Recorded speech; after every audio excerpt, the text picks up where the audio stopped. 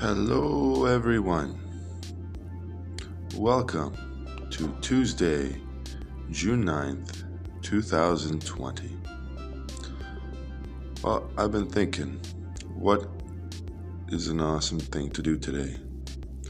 Well, I figured I'd read about the saint of the day, and he brought some enlightenment into my mind.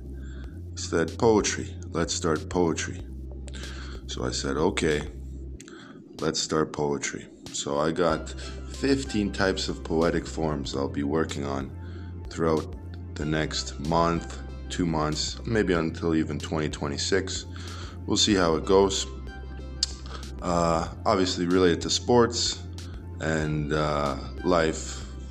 So that's it. Have a nice day. Enjoy the weather.